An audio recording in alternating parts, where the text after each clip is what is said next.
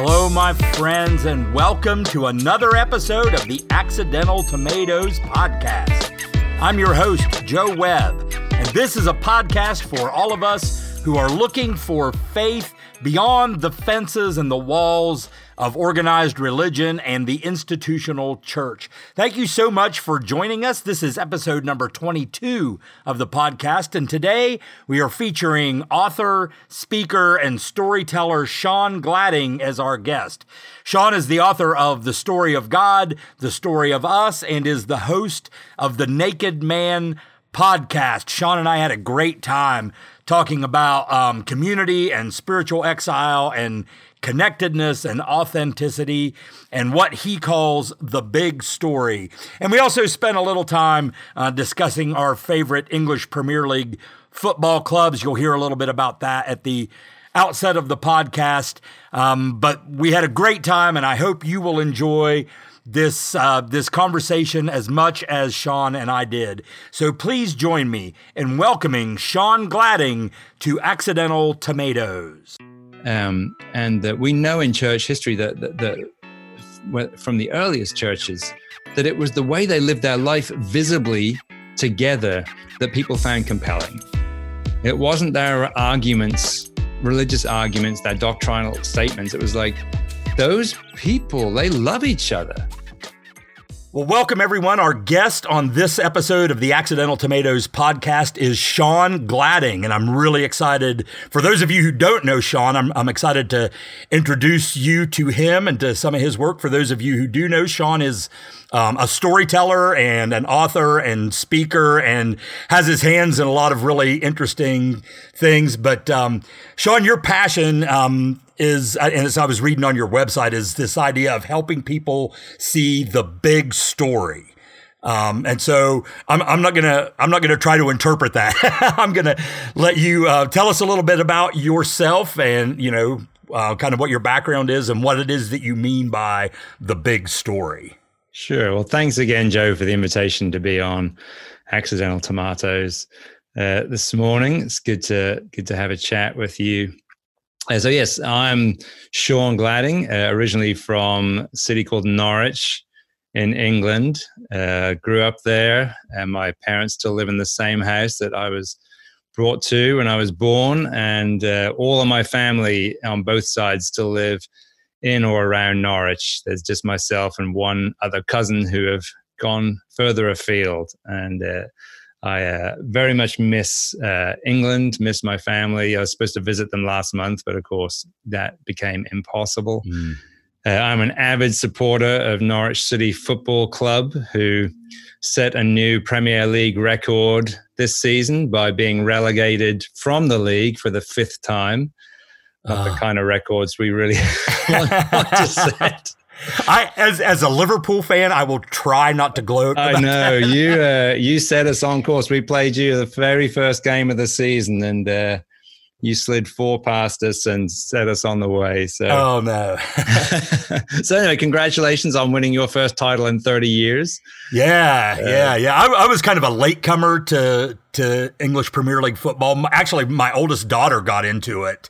And she's the one that kind of got me addicted to it. And so that's kind of what got me into it. And it was kind of in the waning days of Steven Gerrard's time there. And I was a big Steven Gerrard fan. So, yeah. Legend.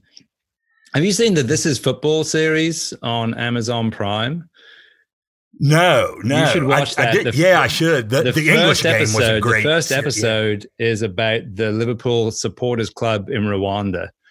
And it, that whole series, just 6 episodes, but they're remarkable. You don't have to love, you don't even have to understand soccer, because the storytelling is so compelling, just wonderful. Cool. So I highly recommend that if you have an Amazon Prime account.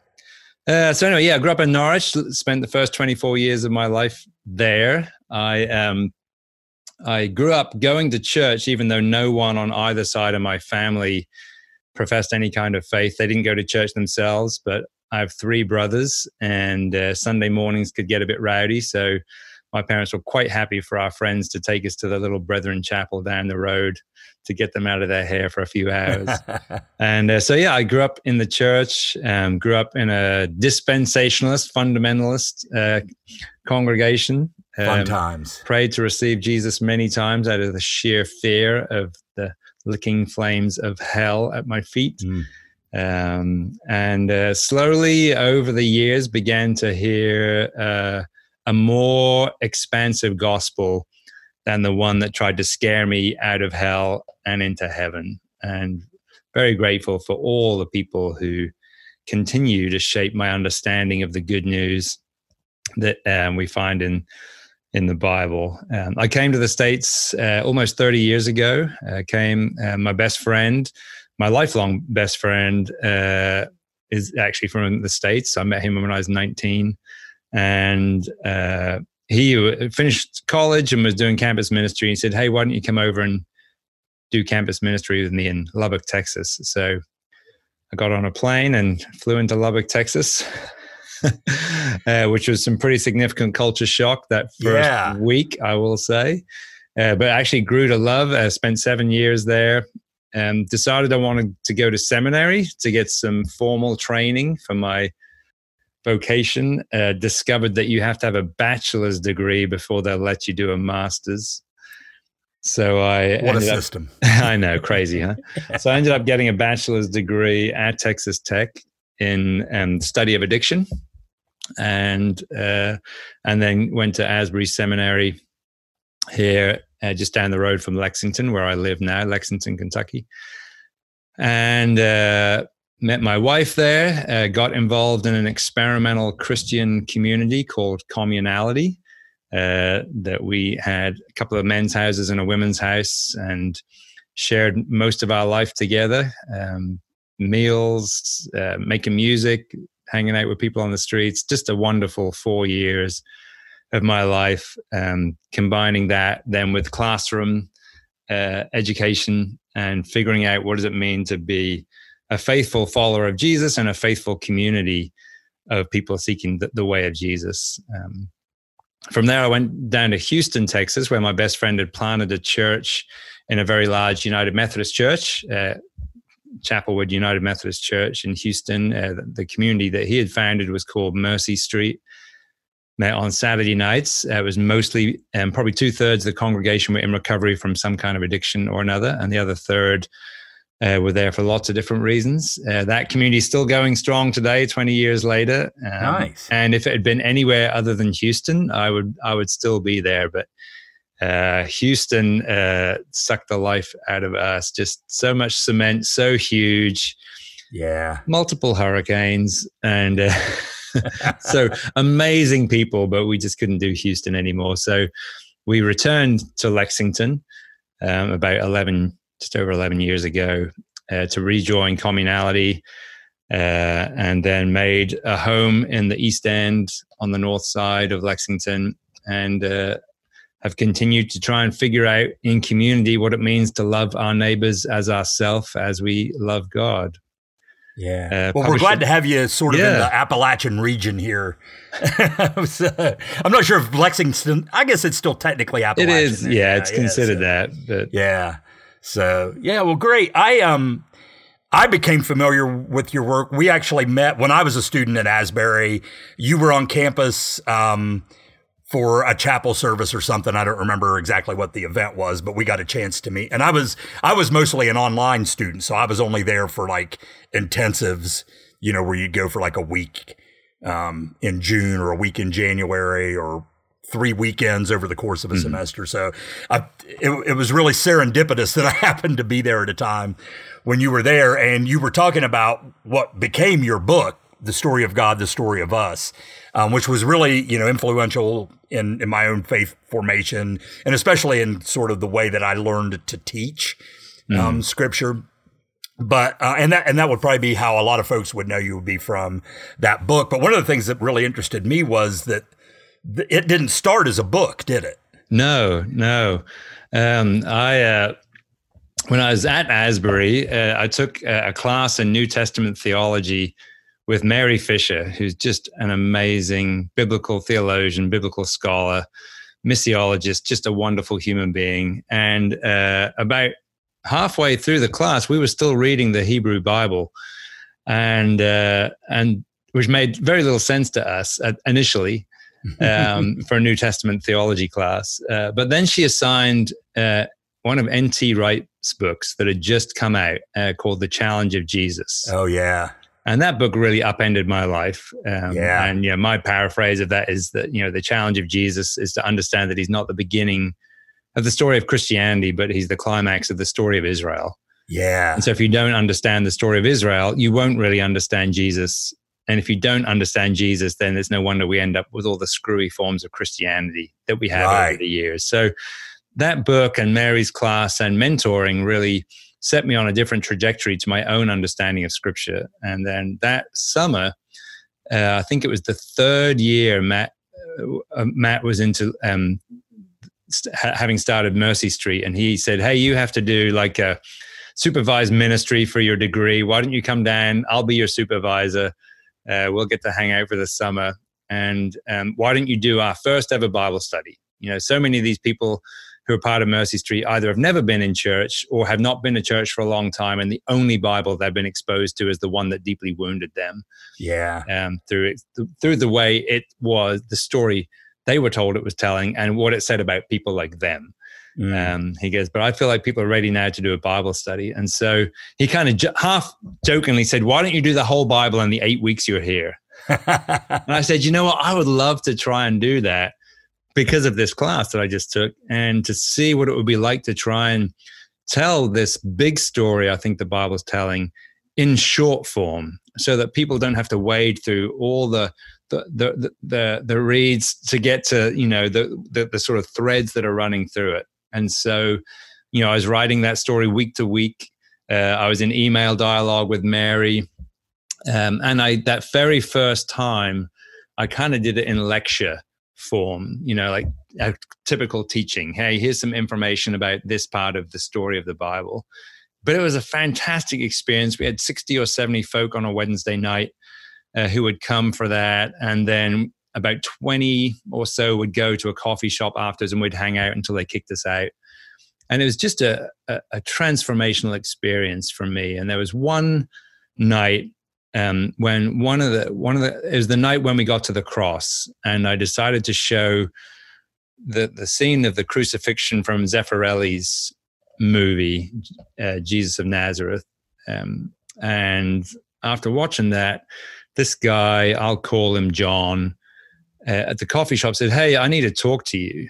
And I said, "Sure." He goes, "Like now?" I said, "Okay." So we sat down, and he said, "Yeah, you telling me, like this whole thing we've been reading, doing, listening, that this all been getting to Jesus, right? And you're telling me that he died for me, like crack addict John, like he died for me." I'm like, yeah. He's like, "I am fucking in." What have I got to do? I said, "Well, I mean, you could sort of, what you've just said to me, you could say to Jesus." So he said, "All right." So he doesn't, at that point, I think he had like 3 months clean, which was the longest he'd ever had. Wow. And he prayed this beautiful prayer that was just pouring himself out, what he wanted, what he saw, what he was, didn't know what he was getting into, but he wanted whatever you had. And he said, "I need a higher power I can trust, and I think it's you." And, so anyway, it's just a great prayer. And that's fantastic. He said, "Now what do I do?" I said, "Well, you go out and you can tell the folks sitting out there." And so he went out, and I just watched this group of folk, many of whom would not at all profess any kind of faith, let alone a Christian faith, just get around him and just be so happy for him. And I had my motorcycle, and I rode home that back to the apartment I was staying at that night, like 6 feet above Memorial Drive, just like, this is what I want to do for the rest of my life. I want to tell this story to people like John. But that was not the best part. The best part was like 7 o'clock the next morning, my phone went, like the old fashioned by the bed phone.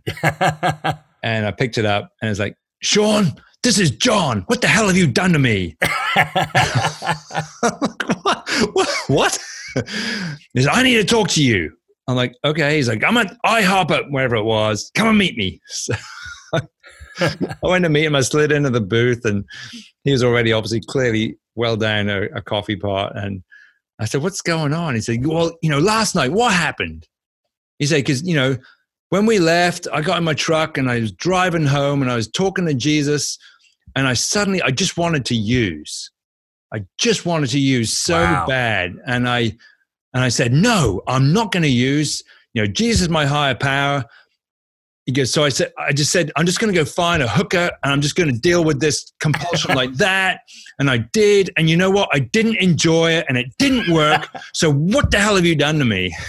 Oh man, that's amazing. And I said, this is what I said right off the spur of the moment. I said, well, John, that's the Holy Spirit, but we don't get to that part of the story till next week.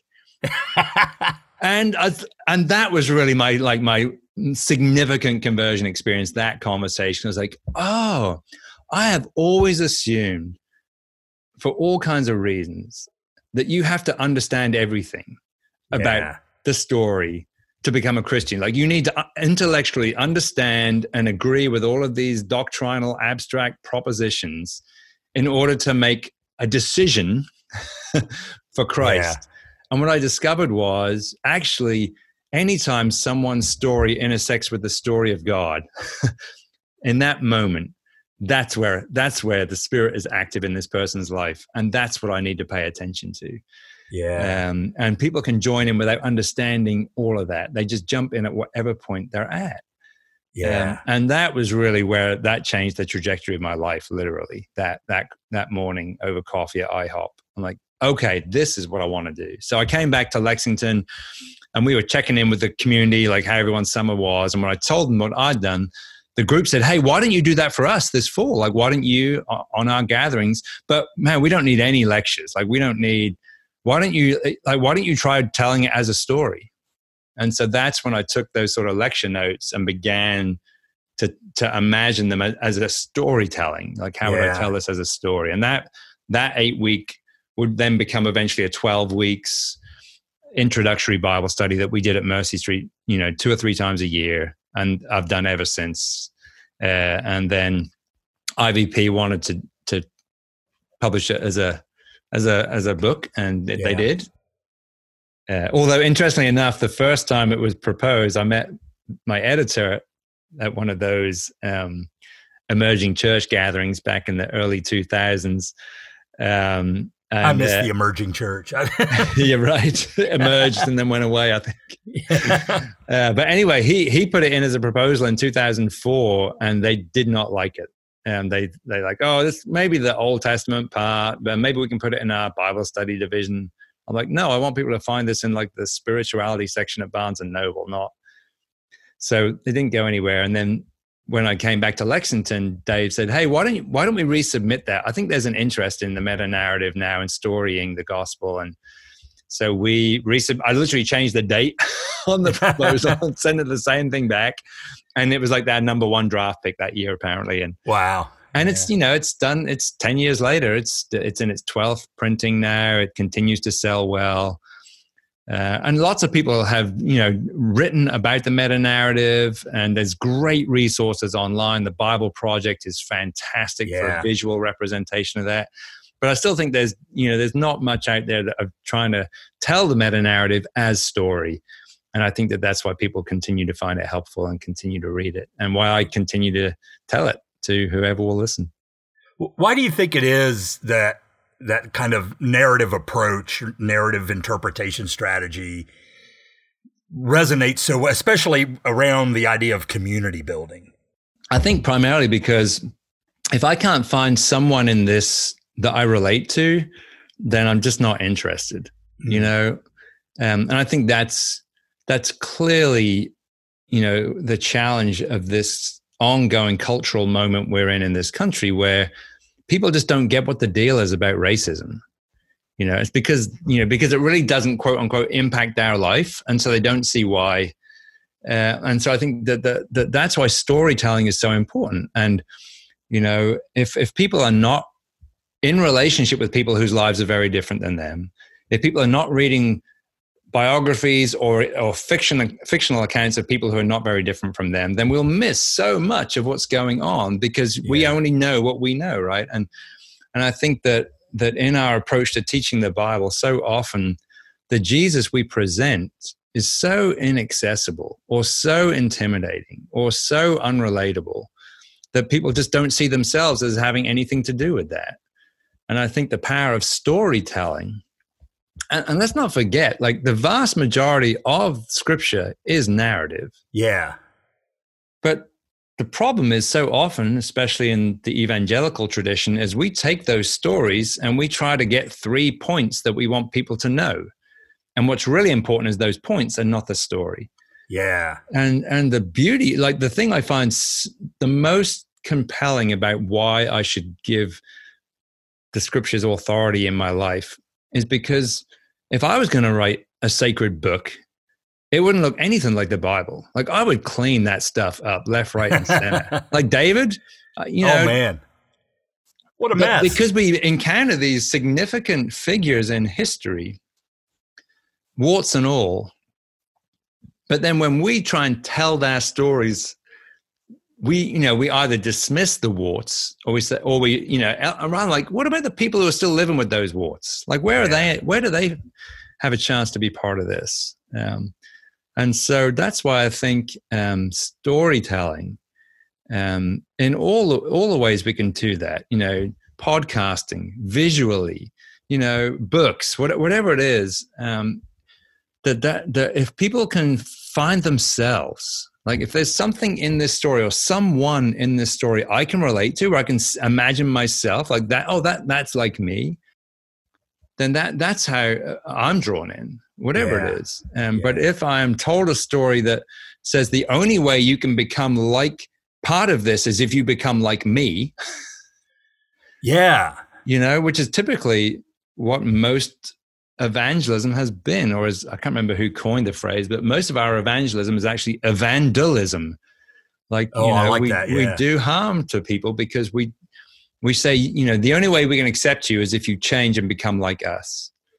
And there's nothing in the biblical narrative that suggests that that's how God interacts with us. That God always meets us exactly where we are, because that's the only place we can be met. And so much of that we've overlaid with like the Christendom narrative and the colonialist narrative.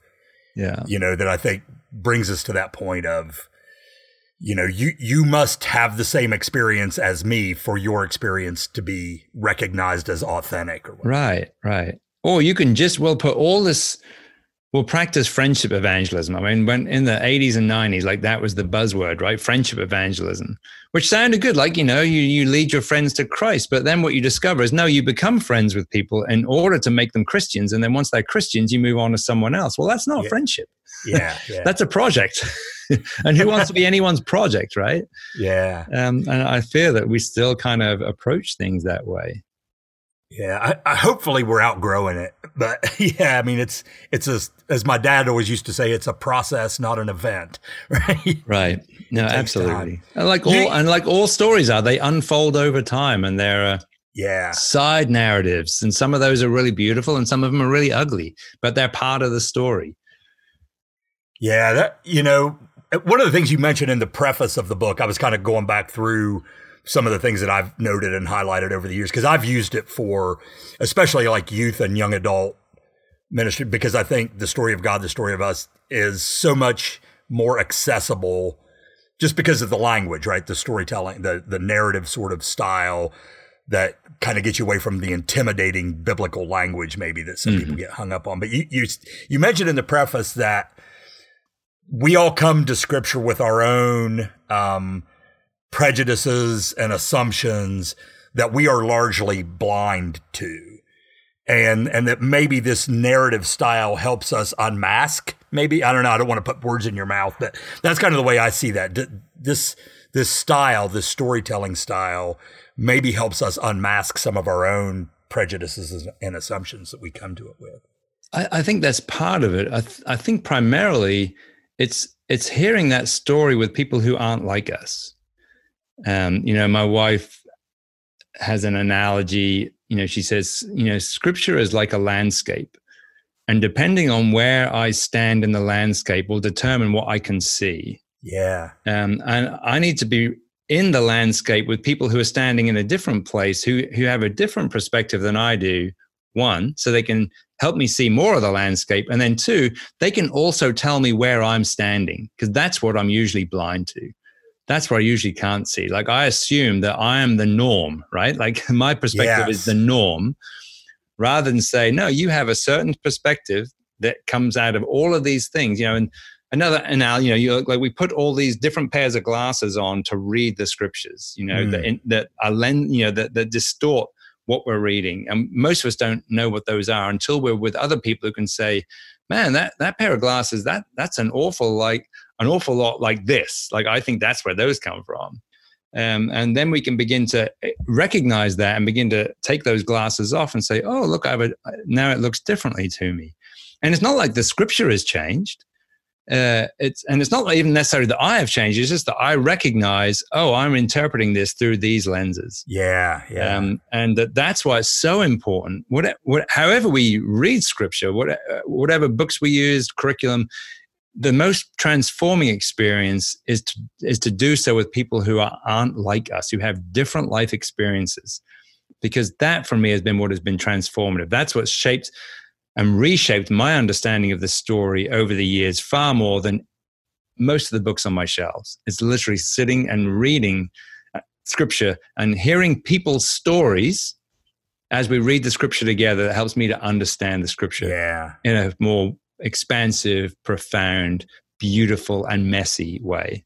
Right. Yeah. And so many of our faith communities do tend to be so homogenous. We don't tend to have a lot of diversity within our faith community. So that's, personally, for me, it's been really important that I read feminist theology and Black theology and womanist theology. And I love what you said about how those other perspectives help me see where I am. I'm not sure I'd ever really thought of it that way before, because you're trying to take in how do other people see what they're seeing, but I never really thought about that notion of that really helps me locate myself as well, which is so powerful. Yeah. Yeah. So just kind of to shift gears a little bit, I think we can all see that, the institutional church is kind of in a period of change right now. And it seems like there's sort of this movement toward kind of the intentional community sort of thing that you've described, that places you've been working in for spiritual grounding and spiritual growth. Why do you think it is, I guess, and maybe this is too deep of a question, but so many people seem to be losing trust in the institutional church, but they still have this really keen interest in the person and the way of Jesus and are trying to find different types of community to explore that in. Sorry, did I miss? Was there a question in there? I don't know. I don't know. I tend to get long-winded when I'm trying to explain too many things at once. So I think there's this notion that people are losing trust in the institutional church, and have been for some time now. But because the Jesus story is still so compelling, I think people still want to connect with that story and want to connect with communities. Sure. Okay. Yeah. Right. Yeah. But the institution isn't doing it anymore. So what is it about that kind of intentional community, like Mercy Street and kind of the things that you've described that are so much more attractive maybe? Yeah, I think, interestingly enough, Mercy Street really is pretty institutional. And it's so funny to me when we talk about these things, we fail to recognize that, I had folk in the recovery community who would start, coming to Mercy Street, and then they would go and check out like Sunday morning worship just out of curiosity. And it might be a communion Sunday, and there'd be the Eucharistic liturgy, and they'd say, "Oh gosh, all that just repeating these words and saying the same thing," or they would come from a Roman Catholic background, which is obviously heavily liturgical, and they would say, I'm just done with the institution. I'm done with religion." I'm like, man, if I were to come to your open AA meeting this week, how would it begin? You'd begin with probably the Serenity Prayer, and then you would read the preamble, which includes the 12 steps. Someone will read the 12 traditions. There'll be a reading from the daily, like there's this rhythm and this ritual to the process of 12-step meetings that is just the same. It just feels different. I said, but that's you're doing liturgy. Like, you are being formed by those words. You don't even need to go to a meeting to repeat those words because they're so ingrained in you, because you say them every time you sit in that meeting. And those words are literally saving your life. I said, well, for, folk in the church, like, the words of the Eucharist literally are saving their life. Like that re-grounds them in the deeper truth that everything around us is constantly trying to strip away. And so I think in some ways there's a movement, especially younger folk, back towards more liturgical traditions. Right. Because everything else feels like it's up for grabs. But this thing has been around for centuries, like, let's ground ourselves in this. But again, I think the danger of that is that if that is if it's only the liturgy that forms us, and we are not being formed in embodying that liturgy the rest of the week in community, then that's, I think, where clearly the church for 2,000 years has struggled. And that we know in church history that from the earliest churches, that it was the way they lived their life visibly together that people found compelling. Yeah. It wasn't their arguments, religious arguments, their doctrinal statements. It was like, those people, they love each other, and I can't remember which Roman historian it was, but they said, we cannot defeat the Christians because we cannot outlove them.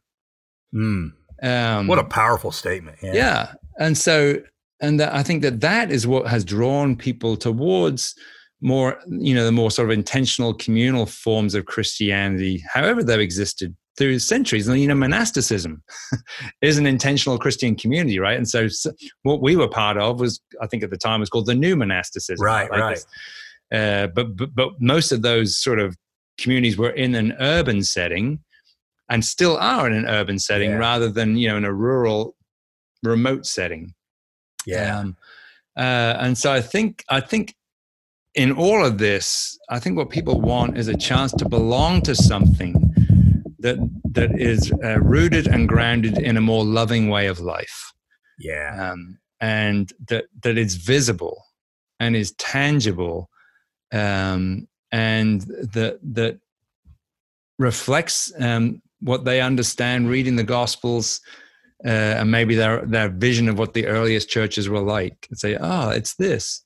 The challenge is, as I remember very vividly from a seminar during seminary, I can't remember who it was, but they said, the trouble with movements, and everyone wants to be part of the movement, is that at some point you have to teach your children what the movement was about. And then they grow up thinking that's the way to be the movement. And that's how it becomes institutionalized. Yeah. And the movement is usually a reaction to something, and it's coming up with a new way of being. It's coming up with a new way of doing things. But the minute you have to then kind of explain that to kids who then right. And that's always stuck with me, because that really was our experience with communality. Like, in the beginning, most of us were unmarried. There were a few married couples. Most of us were college students, seminary students, and then a bunch of other folk who just wanted something different. And then slowly over time, as we got married, a lot of us to each other, because we were spending all of this time together. Yeah. And then began to have children. That changed the nature, one, of the community, because we were moving more into sort of shared housing, where there would be maybe 3 families under one roof, or maybe, one family would now live by themselves. And that changed the dynamic. And then you had children. Then you're like, are we really going to invite these 3 guys who stumbled in tonight, high or drunk, to come home with us and crash on the couch like we used to? Yeah. When the little kid, so that dynamic began to change things. And then, honestly, in the beginning, we rented this house on High Street in Lexington, and everything so much of what we did was centered in there, and that house, there was always activity in it. In the mornings, a group were teaching ESL classes to refugees. We had a counseling service that set up upstairs that a couple of the folks in the community started. We had open meeting space for other people, like the Raw Food Group of Lexington would meet a couple of times a month in there. People were using the space. We were using the space. It was just on, there was always something going on in there. It was a hub of communal activity. And then that was what it was like when we left. When we returned 7 years later, the counseling service was still upstairs, but pretty much what was happening in the building was our gathering on Sunday nights and a Wednesday evening sort of get together. Wow. And we all sort of began looking at each other and saying, man, we kind of look like most churches now, that we still have this vibe of being different, but most of what we're doing is not here. So why are we still spending a lot of money to rent this space when we could probably borrow space to do the things that require a bigger space to meet? And that's what we did. Yeah. And what was really interesting was how hard it was for us to leave that house. Oh, I can imagine. Yeah. Because so many memories in there, and then I realized this is why it's hard for regular church folk to think about doing stuff different, because why wouldn't I be in this sanctuary where I've been my whole life? Right. Where my kids were baptized, where I got married, where my kid, and so even these sort of radical, quote unquote, alternative Christian communities, there's still the way we occur. It just may look different because it's in a house downtown rather than in a church building. But we ended up kind of the same way in a lot of ways. And so I think that for me, as I continue to examine our own life at the moment, like we're not engaged in the sort of wider, more regular gathering of diverse folk that we used to be.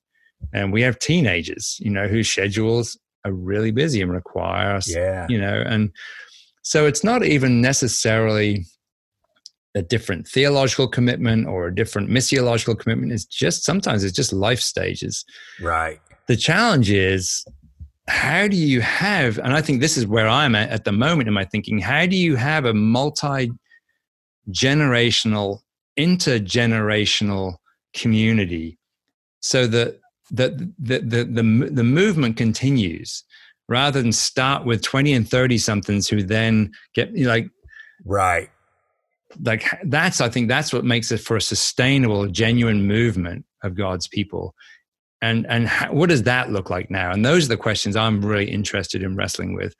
And what I'm coming to the conclusion, at least in these early stages of ruminating on this, is maybe the institutional church is the best place for that to happen. It's just we have to reimagine how we occur as the institutional church. Yeah. And that there's these things like communalities, they are the sort of missional outposts that reflect back to us, that most people are not going to go join those, but they might show things that we need to see. Yes. Yeah. And figure out how do we do in this context. Right. When I think about like the healthiest churches that I've been around, they are the ones that have really strong intergenerational relationships. They have really, at least across the age spectrum, they're very diverse. They're not all 70 or, majority 70 somethings or even majority 20 somethings right there. You have a good mix of different generations. And those seem to be the institutional churches that seem to still get it and seem to still be making differences in their communities and not just sort of a consumer hub for religious goods and services. Right. And I think the key is that it's those churches, those faith communities are the ones where what happens on Sunday morning has a lot less weight and importance than that shared life in other ways. Because I think that's where we get stuck. Even, the Jesus people of the 70s, some of those communities are still singing some of those songs, because they're beloved and they shaped them and they were important, and wondering why 20 somethings aren't really interested in coming to the gathering. Yeah, because it seems so contemporary 50 years ago, right? But it's what was meaningful for us, right? And that's the challenge. And I think that how do we value what we love, but not value it to the extent that we're unwilling to let it go for people we love. Yeah. To make space for folk for whom this isn't important, for whom this don't have a connection to this. And that only happens as we continue to empower people coming in for the first time. And that's the trouble for the churches. We don't do that. Yeah. Yeah. And I'm not sure that we really even teach good spiritual growth and spiritual maturity, so that even as people begin to get to that age where, I have to let go of my traditions, they don't have the good spiritual grounding to say that's okay. Right. That's what's necessary, right. Because we've allowed people in so many cases to just, to kind of paraphrase Paul, to continue to drink milk instead of really digging into the good meat of it. Yeah. Yeah. Yeah. And because so much of what we think of as mission and evangelism, the end of that is to get people into worship on Sunday mornings. Yeah, it's a recruitment program. Yeah, and I said, and I just was talking to a church here in town a couple of weeks ago who are wrestling with these questions. And I said, if you still think all of this is a means to an end to up the numbers on Sunday morning so you feel better about being in worship in this big building you built 20 years ago, I said that you're missing the plot. Yeah. If you understand that you can have more people involved in the life of your church in all these other ways, and that is legitimate. Yeah. Then I think you have a shot at not just going into hospice care 20 years from now. Yeah. Yeah. And again, that's okay. I mean, I get it. Like, people have invested their whole life in this way of being. And if it's important for them to end the way they began with, then that's okay. Like, I'm not going to knock anyone for doing that. But if you're saying that you want to encourage new folk and see people come to faith, then you have to let go of that. Exactly. But so stop, choose one or the other, but you can't keep saying both things. You certainly can't have both things. Yeah. I was listening, I think it was one of Richard Rohr's podcasts, where he was kind of talking about that notion that the only way to allow for the new is to let go of the old. Like, there's not space for both. So the only way to do new things is to release some of the old things. And I think there's a lot of wisdom in that. Yeah. Yeah. Yeah. So you have a podcast, and I don't want to let you go without talking about what you're doing, called The Naked Man, which is certainly one of the more provocative podcast titles I've ever heard. So what is the Naked Man podcast all about? Yeah. So obviously that, it's somewhat tongue in cheek. It's gratuitous clickbait, Sean. We know. Yeah. Although in all fairness, there is a very logical, rational reason for that. So one of the books that has probably, again, shaped my life and changed how I live is a commentary on the Gospel of Mark by Ched Myers called Binding the Strong Man. And it's a political reading of the Gospel of Mark. And when I read that, which is, most people don't read commentaries, but I found his work utterly compelling about what is the gospel. And so as I began to try shape my thinking and began to slowly shape my living and our family's living, I said, so few people are going to pick up this book and read it, Yeah. And is there a way that I can make some of the what he's saying accessible, so that I can help people, encounter this way of reading this particular gospel, that it will make sense and will be accessible. And so, 5 or 6 years ago, I started blogging, back when people blogged regularly, and I just, there's that character in the Garden of Gethsemane who flees naked into the night, who some, speculate was Mark himself. Mm-hmm. And so I called that blog series The Naked Man.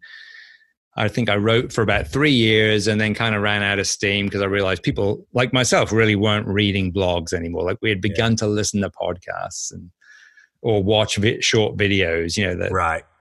And so I kind of put that project on hold at like chapter 6 of Mark. And I loved it. I absolutely loved writing it. But there was other things going on, other writing commitments I had. And so I just stopped. Well, then last year, I revisited it a little bit and I thought, I love these characters. I loved rereading what I'd written. And so I thought, man, how could I re-engage with this? And then thought, well, what if I turned it into a podcast? Like, what if I just turned it into a short, those blog posts are about 8 to 10 minute episodes. Just put one out once a week. I've got 50 something already scripted. I just need to adapt them for audio rather than visual. And so, so I began first week in January and I've pretty much put an episode out once a week. I've missed a couple of weeks because now I have a full-time job and just can't squeeze everything in. But have really loved doing that. My nephew gave me a 20-minute tutorial on some software to enable me to produce something that's quality enough to put up. And I've loved re-engaging with this material, with these characters. And I hope at the end of this year to have begun to get ahead of myself so I can continue through the whole gospel. Yeah. So it's really interesting and compelling. I hope people will go listen to it because I just really love your approach to it. I've noticed when I was one of those kids that was brought up in the church and then wandered away for about, 15 or 20 years and wandered back in. And part of that wandering back in was a friendship I'd struck up with someone who came from a more evangelical tradition than the one I grew up in. But it seemed like at that time, like the Gospel of John was the entry point, right, for people who were exploring Christianity for the first time or were trying to kind of re-engage with it. There's a lot of existential stuff, that comes with reading John. I've noticed lately, and maybe it's just because of the circles I'm running in, but it seems like there's a trend back towards the Gospel of Mark more as kind of that entry point for a lot of folks. And maybe it's just because I'm running in more progressive circles that read the Gospels differently. But I don't know. What do you think it is about the Gospel of Mark, though, that's so compelling, especially as Christianity 101 sort of material? Yeah. I mean, I confess, I love the synoptic Gospels. John feels much more poetic and beautiful, which it is. Yeah. But the synoptic Gospels for me are just much more earthy. They seem to occur in a world in which I can see myself. And John's Gospel feels quite different than that. It's beautiful. And, I think it's the reason we have 4 Gospels. Like there's lots of ways of telling the story of Jesus, right? And I'm grateful that the early church recognized that and included at least these 4 for us. I think the interest in Mark is one, it's short. It's 16 chapters, right? And it's dynamic. Like Mark's favorite word is immediately. Right. And immediately this happened and immediately that happened. And it's just the action just keeps driving forward all the way through. And you're like on the edge of your seat all the time. What's going to happen next? What's going to happen next? The teaching is not as drawn out as in some of the other Gospels, right? In terms of how Mark gave us, Jesus' teaching. And so I think that's why people are drawn. I mean, again, why people are drawn to it. But I don't know because I don't know everybody. But that's my guess. And I love that Mark ends on this really non-triumphal note, right? Like if you think that it ends at verse 8 and not at verse 20, and the women left and didn't say anything to anyone because they were afraid. Mic drop. And I think that I love that. I love that the response to the resurrection is, oh my gosh. Yeah.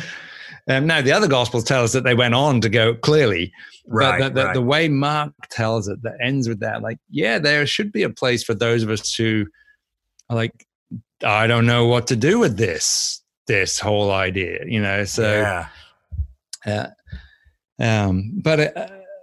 Mark is really hard on the Pharisees and the religious scholars. And for those of us who have been on the receiving end of some really bad Bible experiences, I think we relate to the Jesus who confronts, Pharisaical religion. And I think that, I really do think that resonates with, especially like folks that are the audience for this podcast that we kind of describe as, folks looking for faith outside the fences of the institution, who have been through some kind of, spiritual or religious trauma, and who have, just kind of lost faith and trust in the institution. I think Mark does give you that, like, not so much a stick it to the man, although there is a little bit of that kind of attitude in there. But it does feel like a gospel for the rest of us in a lot of ways. And maybe that's part of why people are using it that way.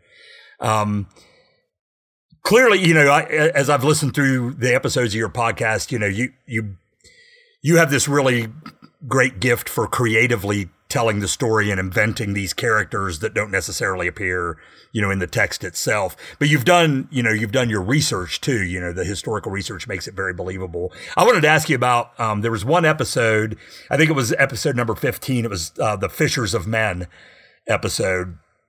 And towards the end of that, you're talking about how, that whole discipleship paradigm, right? The gathering the fishers of men is really a euphemism that springs from the prophetic tradition, and how that for the first people to hear this gospel told and read it, how that would have placed Jesus firmly within that prophetic tradition in Judaism. And that's an angle I don't think I had ever really heard or thought about much before. So as we're thinking about maybe a new kind of ecclesiology, right?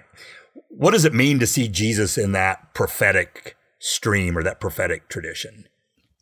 Yeah, no, again, Ched Myers, his work I find compelling. And that there's, I grew up in a tradition where it just clearly said Jesus called the disciples to go get more people. Right. Yeah. But then when you begin, and again, it's when you have a sense of who Jesus is, you overlay that on your reading of the gospel. Right. Right. And if I think all of this is like Jesus is just, he came to die on the cross for our sins so that God could punish him instead of me, then gosh, why am I got to wade through all this other stuff to get to that? I think in some ways that's why people don't actually read much of the Gospels, because even in traditional churches where we recite the Apostles' Creed or the Nicene Creed, like we go, he was born, he suffered under Pontius Pilate. Like, did nothing happen between his birth and his death? There's just nothing in there, and so. But what you see is Jesus firmly, beginning with his cousin John, firmly in the tradition of the prophets, which is not to go out and rail against the whole world, but to say to God's people Israel, who have the covenant, who have the law, say, why are you not being faithful to this? Yeah. Why will you not live into the promise that I made you? Why will you not keep the covenant? Why will you teachers of the law continue to lead people astray? Jesus is the good shepherd because there are bad shepherds. If we can delve into John for a moment. Yes. And again, I find at this moment where people use sheeple as an insult, like Christians who say, oh, I'm like, dude, like, come on, have you just never read the Bible? Like, like we're all sheep, unless we're goats. Right. But that's Matthew, and we're talking about Mark. I used to go to church with this older woman who her favorite saying was, people are sheep and sheep are stupid. Yeah. Yeah. And that's why we need shepherds. Exactly. Yeah. And the question is not, are we sheep? The question is, which kind of shepherds do we have and which kind of shepherds are we following? Right.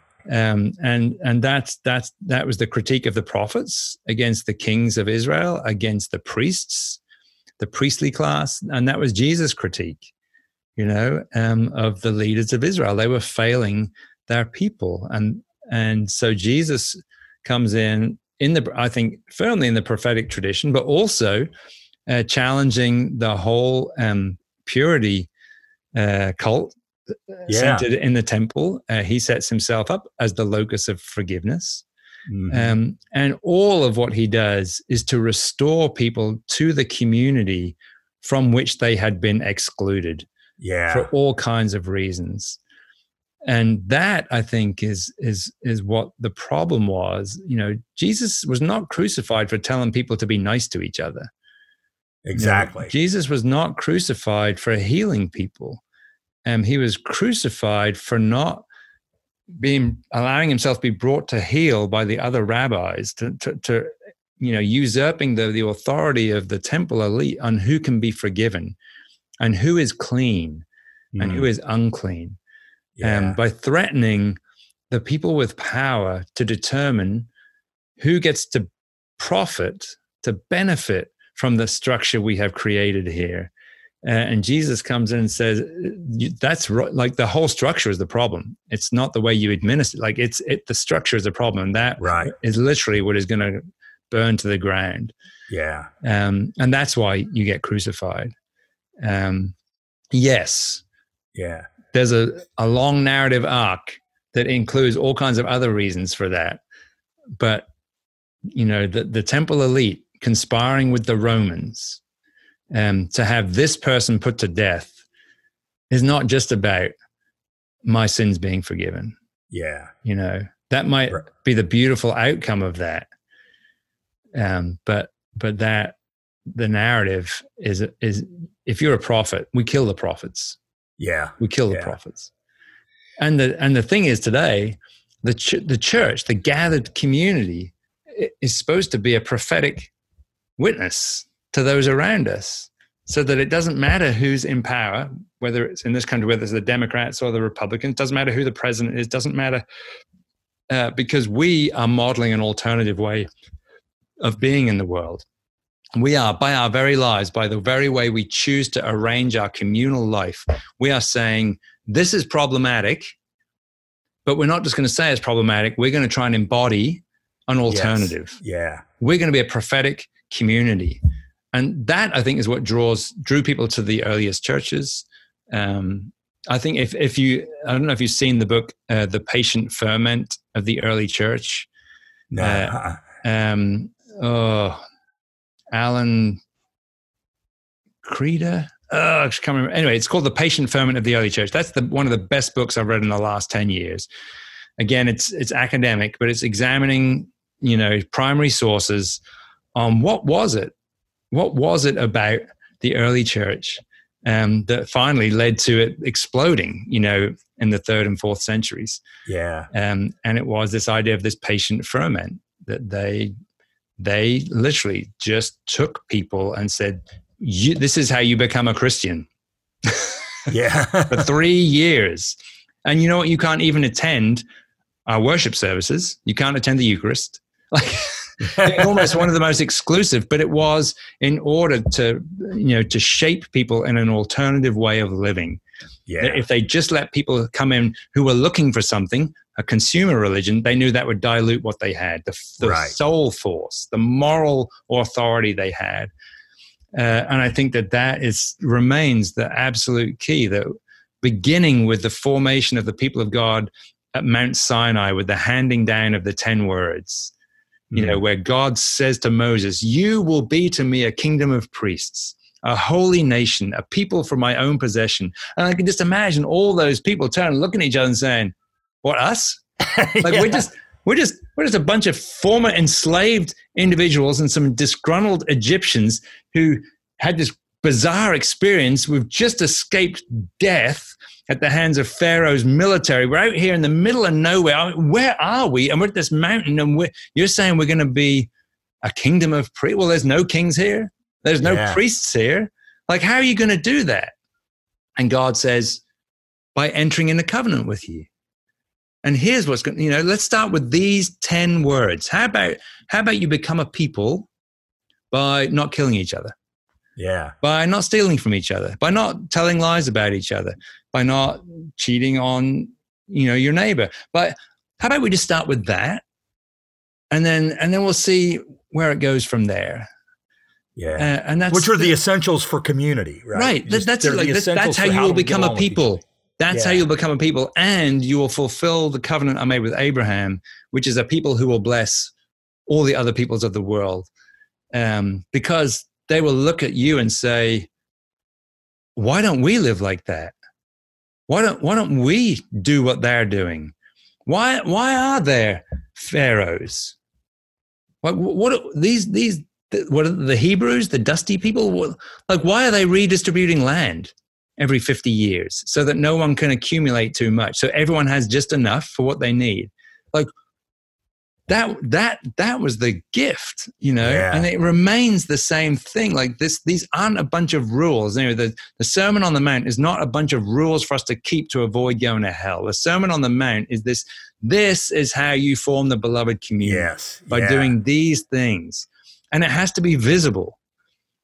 And that's why I think so much of what passes for Christianity in the West is just not visible. Right. It's like we're not modeling an alternative. And I hold that mirror up to myself.